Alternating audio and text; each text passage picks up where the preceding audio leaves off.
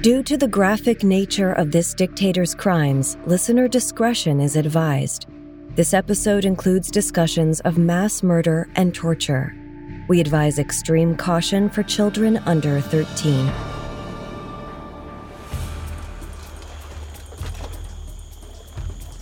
In the middle of February 1524, 39-year-old Pedro de Alvarado led a coalition army into Guatemala.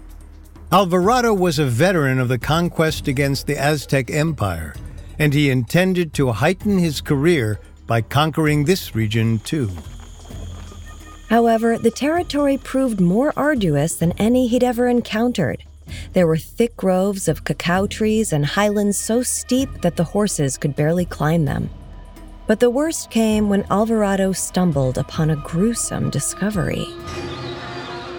A few days after entering Guatemala, Alvarado's expedition found the mangled bodies of a woman and a dog. Alvarado asked his interpreter what the disturbing sight meant. The interpreter explained the local Quiche people had sacrificed the woman and dog as a challenge to the Spanish invaders. As Alvarado gazed upon the carnage, he decided to accept the bloody challenge.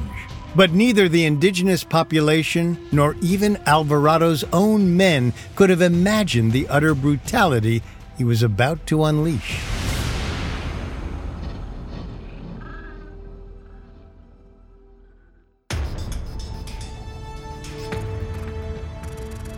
Welcome to Dictators, a Spotify original from Parcast. I'm Richard. And I'm Kate. You can find all episodes of Dictators and all other Spotify originals from Parcast for free on Spotify. This season on Dictators, we're traveling back to the 16th century and exploring the lives of the Spanish conquistadors.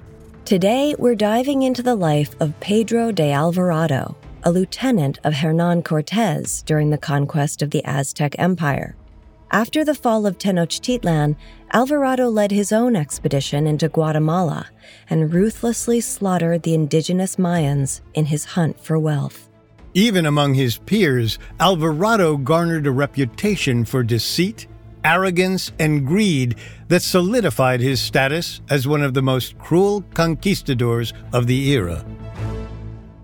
We'll have all that and more coming up. Stay with us. Imagine you're a fly on the wall at a dinner between the Mafia, the CIA, and the KGB. That's where my new podcast begins. This is Neil Strauss, host of To Live and Die in LA, and I wanted to quickly tell you about an intense new series about a dangerous spy taught to seduce men for their secrets and sometimes their lives. From Tenderfoot TV, this is To Die For. Search To Die For in your podcast app to follow the show. Hi, I'm Blair. Want to hear something scary? Join me as I read the creepiest urban legends, folktales, and ghost stories that I learn on my travels around the world and that we receive from listeners like you. But only if you think you can handle it. Listen on Spotify or wherever you get your podcasts. Until next time, sweet screams. I'm Tanya Mosley. In 1987, my sister Anita vanished without a trace. Decades later, thanks to DNA, we found her. But that's only the beginning of the story. She Has a Name is a new audio documentary that explores the search for redemption, confronting trauma, and healing in the face of unimaginable loss. Subscribe now to Truth Be Told presents She Has a Name, where every revelation brings us closer to the truth.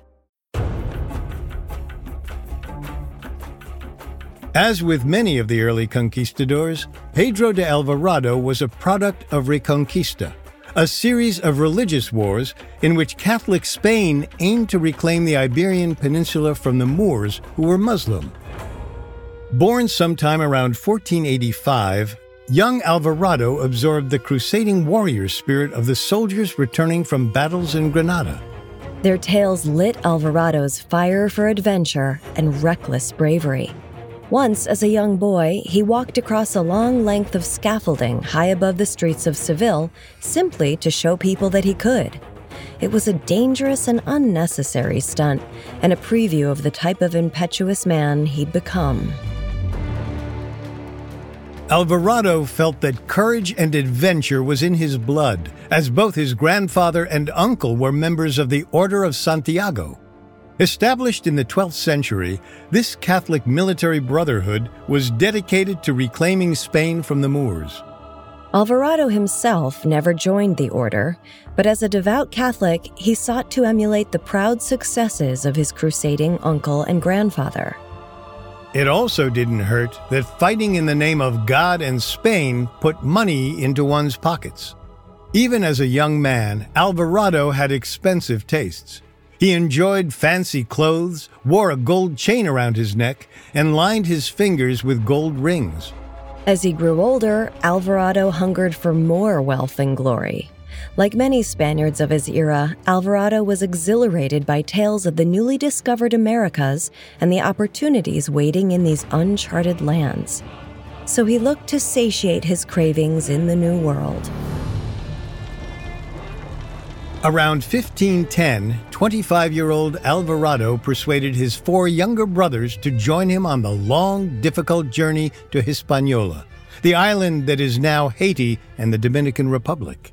However, Alvarado didn't stay on the island colony for too long. In 1511, he joined Diego Velázquez's conquest of Cuba. While on this expedition, he met and befriended Velázquez's secretary, Hernán Cortés. We don't know specific details about Alvarado's participation during the Cuban conquest. However, it is quite likely that he at least witnessed and took part in some of the ruthless fighting against the indigenous Cubans. As a man who became known for his quick and fiery temperament, the Cuban conquest likely informed Alvarado on how to confront Spain's enemies with unrelenting violence. After the conquest, Alvarado was rewarded with a large encomienda, a land grant which also provided enslaved indigenous labor. In effect, the encomienda was a form of communal slavery. Though running an encomienda made Alvarado rich, he yearned for more adventure.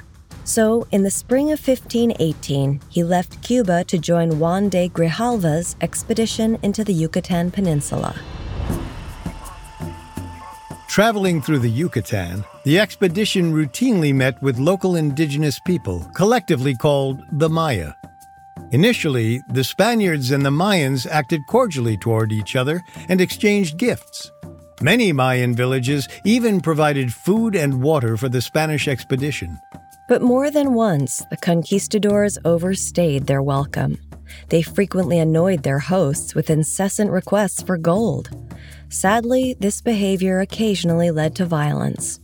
At the town of Champoton, for instance, Mayan warriors attacked the Spaniards because they demanded too much water and gold. Many Spaniards were injured during this attack, but thanks to their advanced artillery, they easily defeated the Mayas. As the expedition came upon other villages, the Spaniards learned that the local gold actually came from a wealthy empire to the west. To them, this was good news, because the gold they'd acquired so far wasn't enough to satisfy them. So the expedition pushed on to find the source of the precious metal. As they pushed deeper into the interior of the peninsula, they came across an indigenous people called the Teutonics. They warmly received the Spaniards and showered them with food, clothing, and gold, likely because they saw the Spaniards as a potential useful ally. At the time, the Teutonics were the vassals to Tenochtitlan, the Mexica city-state within the Aztec Empire. Knowing of the Spaniards' success in battle, the Teutonics believed that they could overthrow Mexica dominion over the region. Supporting them was a means to freedom from Tenochtitlan.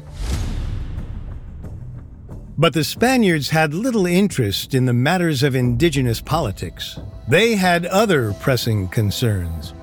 Grijalva, Alvarado, and the rest of the expedition debated their next move.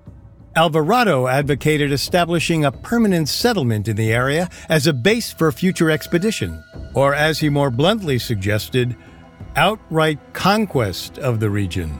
However, Grijalva rejected this plan. His commission from Governor Diego Velázquez only gave them permission to explore and trade in the Yucatan, not build settlements there.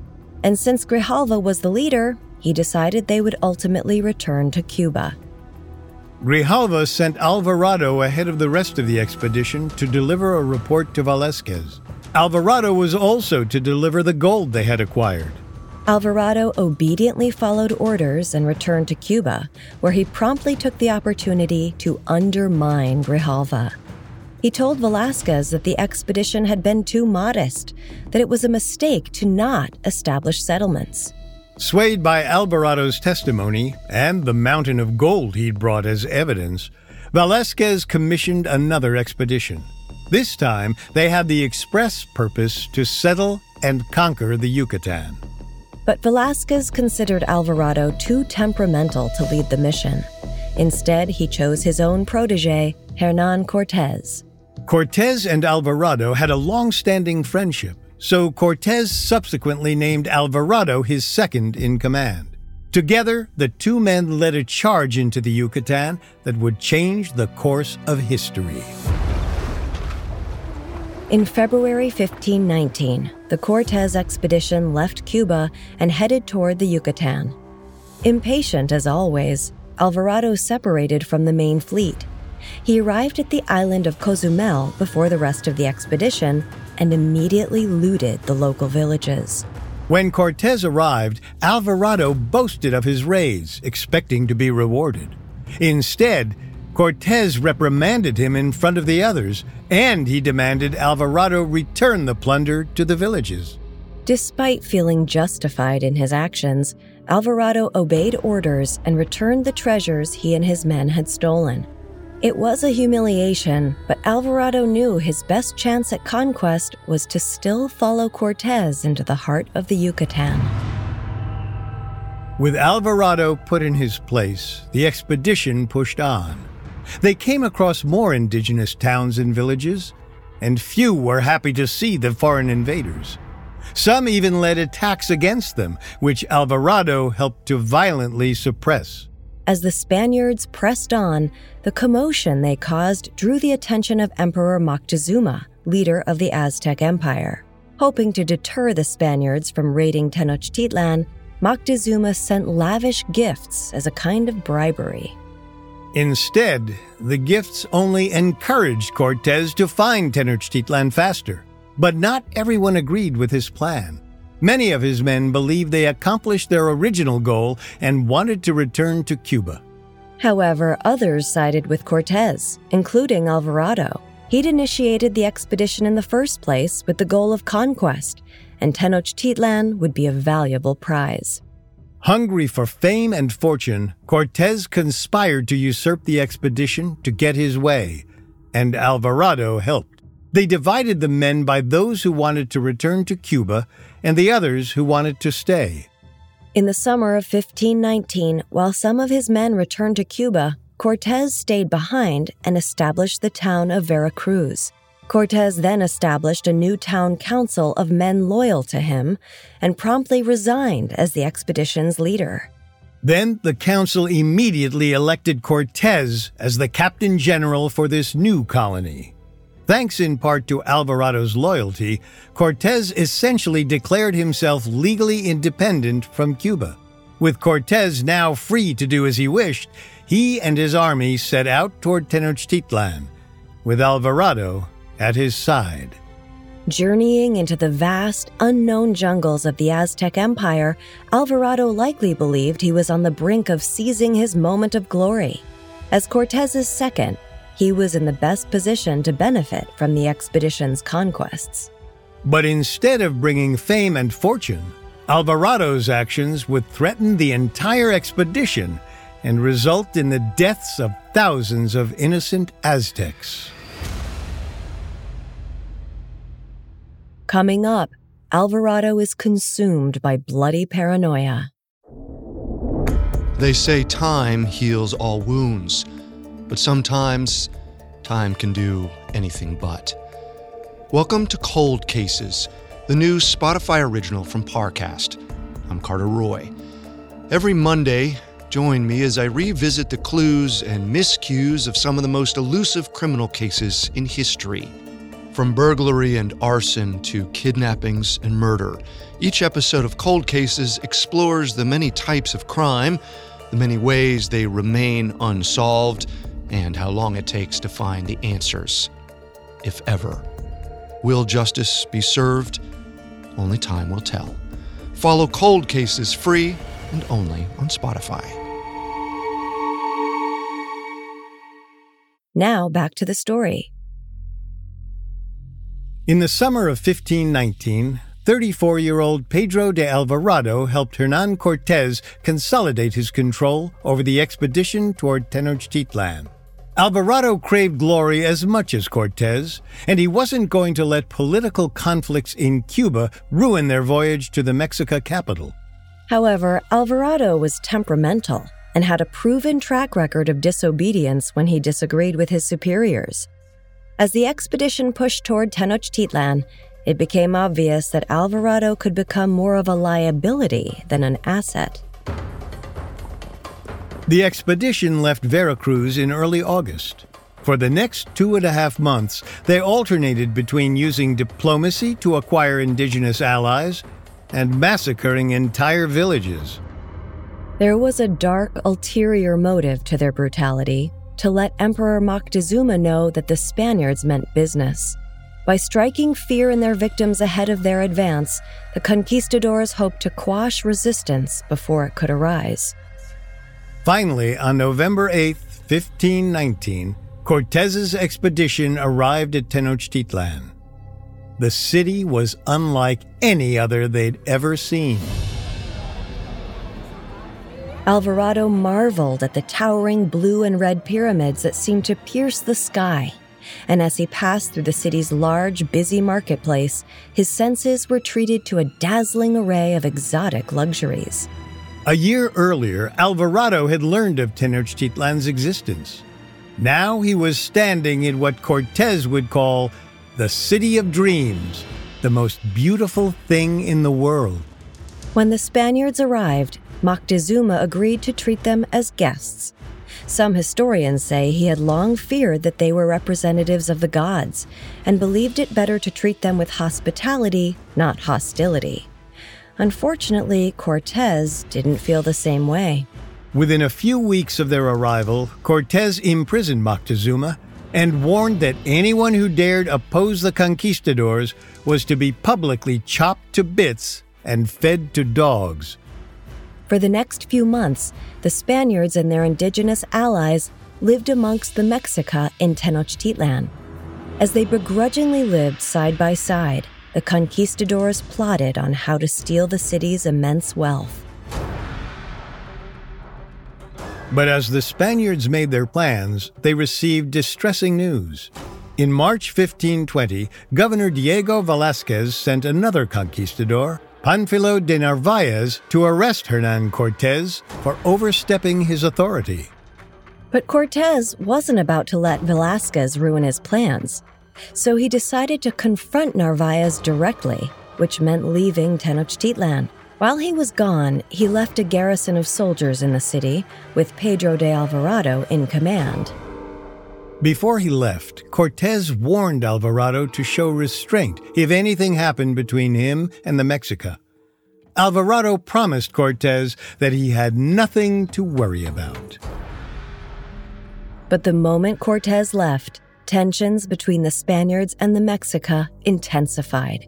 The anxiety in the city only increased as Alvarado became more and more paranoid about Mexica attacks. He feared that Emperor Moctezuma must be scheming with Narváez behind the Spaniards' back.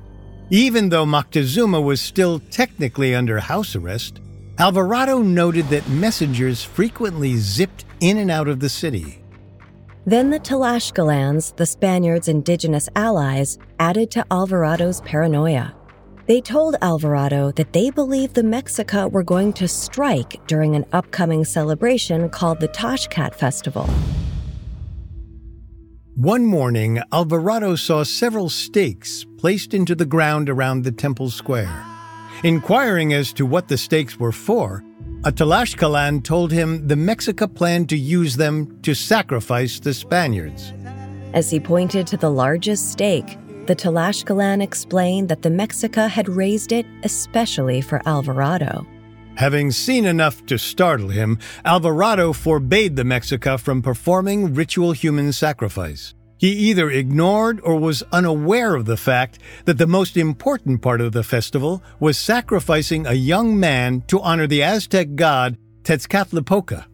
It seemed there was little chance that Mexica would obey his decree. As festival preparations continued, Alvarado discovered 3 indigenous people tied to monuments in the city. He suspected that the Mexica were planning to disobey his order and sacrifice them, so he ordered them to be released. But Alvarado only intended to save them for his own purposes. Alvarado interrogated the prisoners through torture, demanding to know if the Mexica planned on attacking the Spaniards. It's unclear why Alvarado believed the prisoners would know the plans of their captors, but he insisted. Finally, when one prisoner refused to speak, Alvarado had him thrown off the palace roof. Upon seeing the prisoner fall to his death, the others immediately confirmed that the Mexica were planning to attack. However, historians believe that there was almost certainly no Mexica plot against the Spaniards. More than likely, the victims told Alvarado what he wanted to hear to stop the torture. Still, Alvarado was convinced of the impending attack and put his men on alert. In the middle of May, Alvarado watched with trepidation as the festival began. For the first few days, there was no indication that the Mexica were about to strike, but nothing eased Alvarado's paranoia. On the 4th day, Alvarado couldn't take much more as he watched the spectacle of city elites gathered at the temple. The ceremonial dancing, the priests dressed in their magnificent finery. It was all too much for him, so he ordered his men to attack. Alvarado locked the doors to the temple and shouted, "Let them die." Without hesitation, his men fell upon the trapped Mexica and slaughtered them. The Aztec account of the massacre described people tripping over their own exposed entrails as they tried to flee. The entire temple square became slick with blood, and many reports claimed that not a single Mexica in the temple escaped. Hearing the violence behind the walls of the temple, the people of Tenochtitlan realized what was happening, and a cry went out to gather weapons. After Alvarado finished butchering the Mexica elites, he looked out over the city and saw a massive crowd of armed citizens. Terrified, he and his men fled back to the safety of the palace. Alvarado ordered his cannoneers to disperse the crowd, but the thunder of the cannons only raised the Mexica's ire. They were no longer afraid of the artillery. Rather, they were determined to drive the monstrous conquistadors and their allies out of the city at all costs. They laid siege to the palace, hurling spears and arrows and trying to scale the walls. Though Alvarado and his men managed to hold them off, it was clear that they were trapped in the city. Their salvation finally arrived weeks later on June 24th. Having triumphed over Narvaez, Cortés returned to Tenochtitlan and retook control of the city. Reunited with his old friend, Alvarado tried to explain himself. He told Cortés that the Tlaxcalans had warned him of an imminent attack. Thus, he was merely being proactive with his violent slaughter. However, Cortés wasn't buying it. He reprimanded Alvarado for ruining the already tenuous relationship with the city. Still, Cortés ultimately forgave Alvarado because now he couldn't afford to lose the loyalty of a single man. Even with their Tlaxcalan allies, the conquistadors were massively outnumbered, and any hope of peaceful diplomacy was off the table. So for the next few days, the Spaniards plotted their next move. Meanwhile, Cortés demanded Moctezuma try to quiet the people surrounding the besieged palace. However, as Moctezuma spoke to the crowd, he was met with a barrage of projectiles, several of which struck him in the head and chest. The wounds proved fatal, and on June 30th, 1520, the Aztec emperor died. With Moctezuma gone, Cortés had no puppet leader to pacify the Mexica population. he decided they had only one option: to flee the city. On the night of Moctezuma's death, Cortez's men left Tenochtitlan under the cover of darkness. They used pontoons to cross the water surrounding the city. But before they could fully evacuate, a group of Mexica warriors attacked. As the battle commenced, Alvarado was in command of the rear guard. As a result, his unit experienced some of the most brutal fighting. Alvarado's horse was taken out from under him, and he was forced to flee the rest of the way on foot. Ultimately, Alvarado was one of the last Spaniards to escape. He even had to use his lance to pole vault across a wide gap in the pontoon bridge. The desperate move became known as Alvarado's Leap.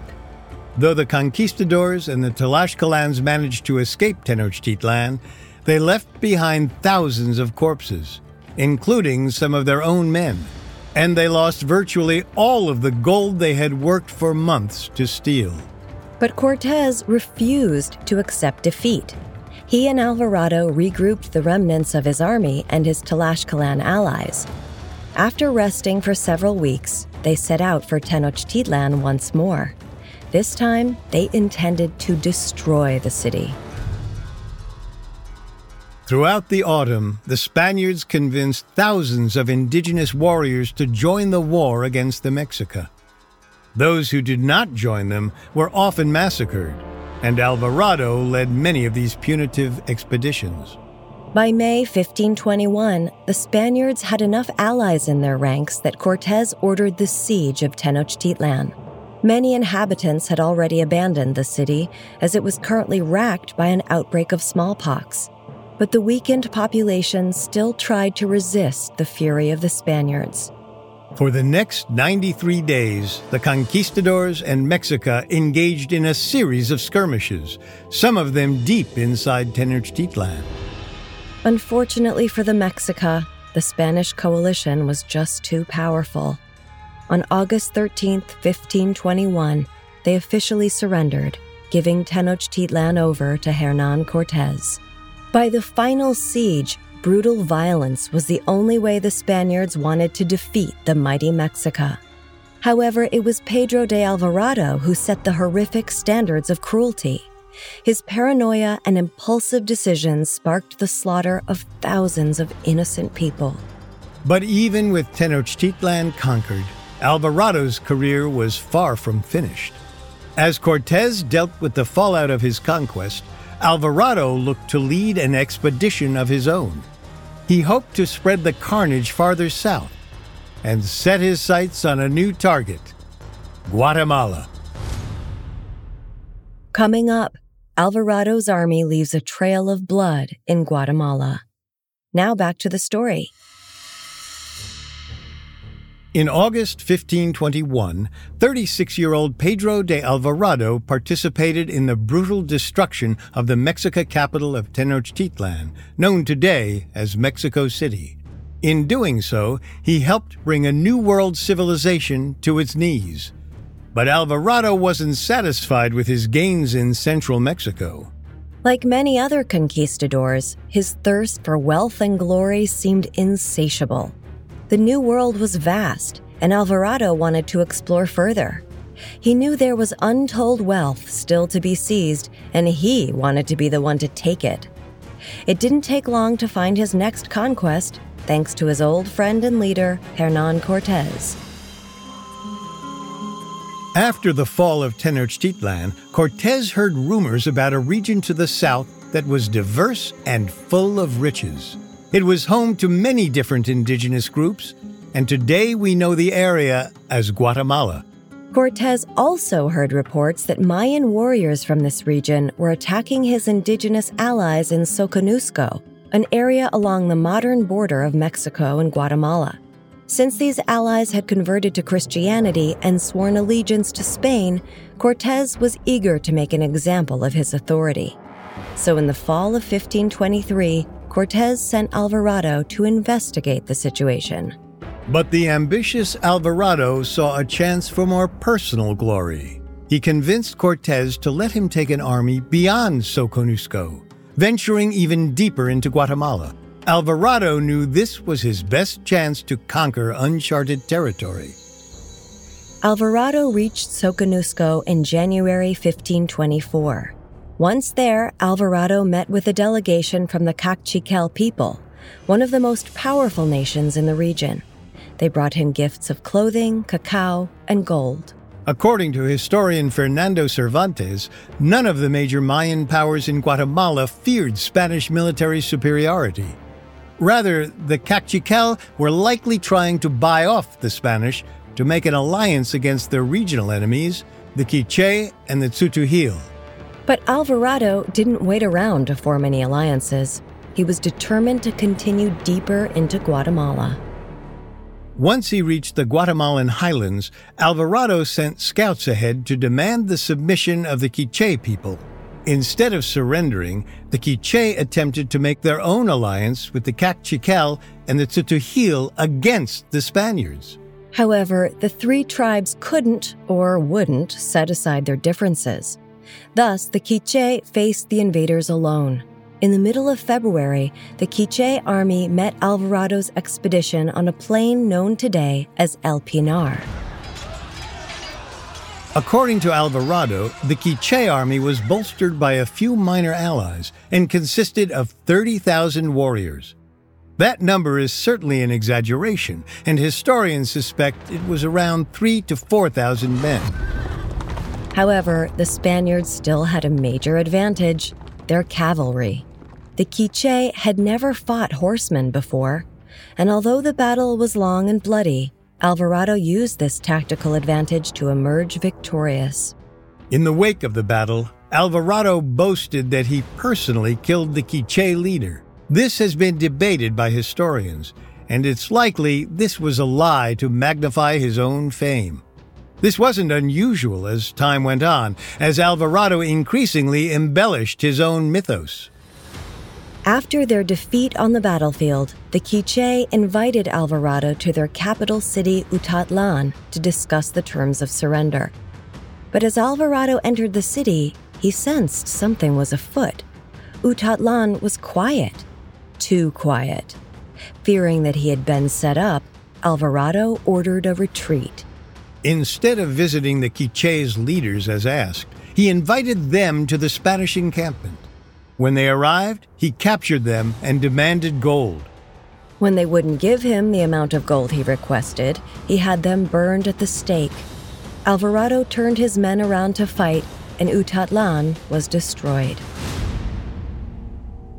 After attacking Utatlan, Alvarado sent messengers to the Kaqchikel, who had previously sought an alliance with him. This time, it was Alvarado asking for an alliance. The Kaqchikel agreed. They didn't want to fight the invaders, and instead saw a chance to exploit their powerful weapons. The Kaqchikel sent thousands of warriors to Alvarado. For 8 bloody days after the fall of Utatlan, Alvarado unleashed his motley coalition army against the remaining Quiché settlements. They destroyed towns, enslaved and branded the people, and then divided the spoils of war. One Spanish historian even wrote of the campaign as a slaughter. With the destruction of the Quiché complete, Alvarado went to Iximché, the Kaqchikel capital. Once there, Alvarado asked about their other enemies. The Kaqchikel leaders pointed to the tribes on the Pacific coast, the Tzutujil and the Pipil. Like the Tlaxcalans in Mexico, the Kaqchikel hoped to use the Spaniards to destroy their own rivals. And in his eagerness for conquest, Alvarado was more than happy to oblige. Alvarado sent 2 messengers to the Tzutujil and demanded their submission. But the Tzutujil responded by putting the messengers to death. The executions gave Alvarado all the pretext he needed for an attack. On April 18, 1524, Alvarado and his army of Spanish soldiers and Kaqchikel warriors quickly captured an important Tzutujil stronghold. This defeat was enough for the Tzutujil to promise not to cause any more trouble for Alvarado. With the Tzutujil pacified, Alvarado then turned toward the Pipil. Their indigenous lands were in what is now El Salvador. His invading army marched toward their capital city, Cuscatlan, and destroyed any settlements along the way. But this journey south was more brutal than earlier marches. His army crossed hundreds of miles of rugged, hilly terrain. Meanwhile, locals would initially feign hospitality, only to subsequently attack the Spaniards. And with each skirmish, Alvarado was losing men. Even Alvarado himself didn't emerge unscathed. During an especially tough battle, a pipil arrow pierced Alvarado's leg, causing him to walk with a limp for the rest of his life. Yet Alvarado's army pressed on. By the time the Spaniards reached Cuscatlan in mid-June, the pipil had learned to avoid facing the conquistadors in pitched battle, where Spanish cavalry proved decisive. Instead, they retreated to the surrounding forests and mountains to fight a guerrilla war. Eventually, Alvarado grew frustrated with the slash-and-run fighting and decided to flee back to Iximché. The campaign was a failure. Upon returning to Iximché, Alvarado turned against his Kaqchikel allies, though exactly why is unclear. Perhaps it was due to the lack of gold and riches yielded by his campaigns against the Quiché, the Tzutujil, and the Pipil. Whatever his reasons, Alvarado seized the wife of the Kaqchikel king and refused ransom requests to get her back. He later insisted that he abducted her because the king had been disloyal. Then, on July 27, 1524, Alvarado decided to turn Iximché into a regional capital for the Spanish Empire. The decision essentially told the Kaqchikel that they no longer had sovereignty over their own home. The arrogance and greed of these decisions make clear Alvarado's incompetence, especially when compared to his benefactor, Cortés. For all of Cortés's cruelty, he had been smart enough to keep his Tlaxcalan allies loyal, cleverly exploiting the political animosities in Mexico to his own benefit. But Alvarado lacked Cortés's cunning. Instead, he was little more than a bully who failed to realize what a colossal blunder he was making by antagonizing his most important allies. As a direct result of Alvarado's provocations, the Kaqchikel rose in rebellion. The Kaqchikel's alliance with Alvarado had lasted 6 months, but their rebellion would last 6 years. However, Alvarado didn't stay to fight the wars he started. Instead, he tasked his men to suppress the rebellion. And in 1527, Alvarado returned to Spain and convinced the crown to name him supreme governor of Guatemala. Alvarado returned to Guatemala 3 years later, just in time to receive the surrender of the Kaqchikel rebels. Unsurprisingly, his demands included a sum of gold that was, quote, extreme even by Alvarado's rapacious standards. With the Kaqchikel now defeated, there was no indigenous nation to challenge Alvarado's rule in Guatemala. But Alvarado didn't want to actually govern Guatemala. Instead, he left the actual administration of the colony to his brother Jorge. Rather than rule day to day, he spent most of his time overseeing the construction of a fleet that would take him to South America. It seemed Alvarado still craved conquest, and now hoped to take part in the subjugation of Peru. In 1535, Alvarado gathered together at least 5 ships, 1,500 soldiers, and various horses and weapons. He set sail for Ecuador and eventually made it to the Andes Mountains. Alvarado still had a thirst for conquest, and he wanted to take leadership over Francisco Pizarro's men in Peru and dominate the Kingdom of Quito. However, Pizarro wasn't interested in letting the impetuous Alvarado take control, so he bought Alvarado out for a small fortune. After returning from Peru, Alvarado accepted a job in northwestern Mexico in 1539. The indigenous Mixton people had risen up in rebellion, and the Spanish commander needed Alvarado's help to defeat the rebels. But after losing a battle against the Kashkan over a year later, Alvarado was in the middle of a retreat, when his horse suddenly got spooked and bucked him off. Alvarado fell to the ground, and the horse fell on top of him. He knew he was gravely injured, and when one of his men asked where he felt pain, Alvarado allegedly replied, "In my soul." A few days later, on July 4th, 1541, 56-year-old Alvarado succumbed to his wounds. While he's not considered the most influential of the conquistadors, Alvarado's actions in the New World certainly had a bloody impact. His recommendation to Velázquez inspired Cortez's expedition to the Yucatan, and his massacre in Tenochtitlan's temple accelerated the downfall of the Aztec Empire. Of course, had Alvarado not led the charge into Guatemala, another conquistador likely would have. But Alvarado's recklessness, greed, and temper ensured that the conquest was especially bloody and horrific. He often stumbled into some blunder in the pursuit of wealth and fame, sparked a gratuitous bloodbath, and then left it to others to fix his mess. In this way, few conquistadors personify the confused brutality of the Spanish invasion better than Pedro de Alvarado.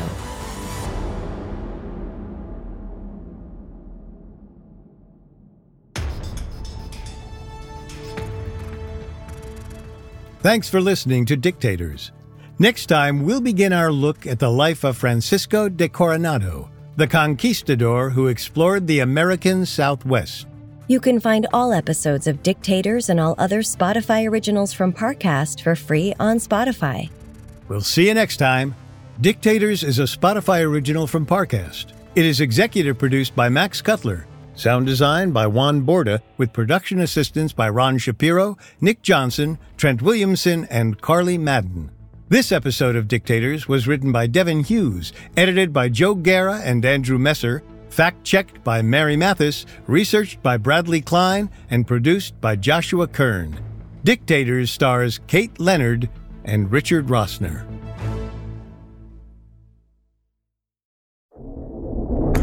Hi, I'm Carter Roy, host of the Spotify original from Parcast, Cold Cases.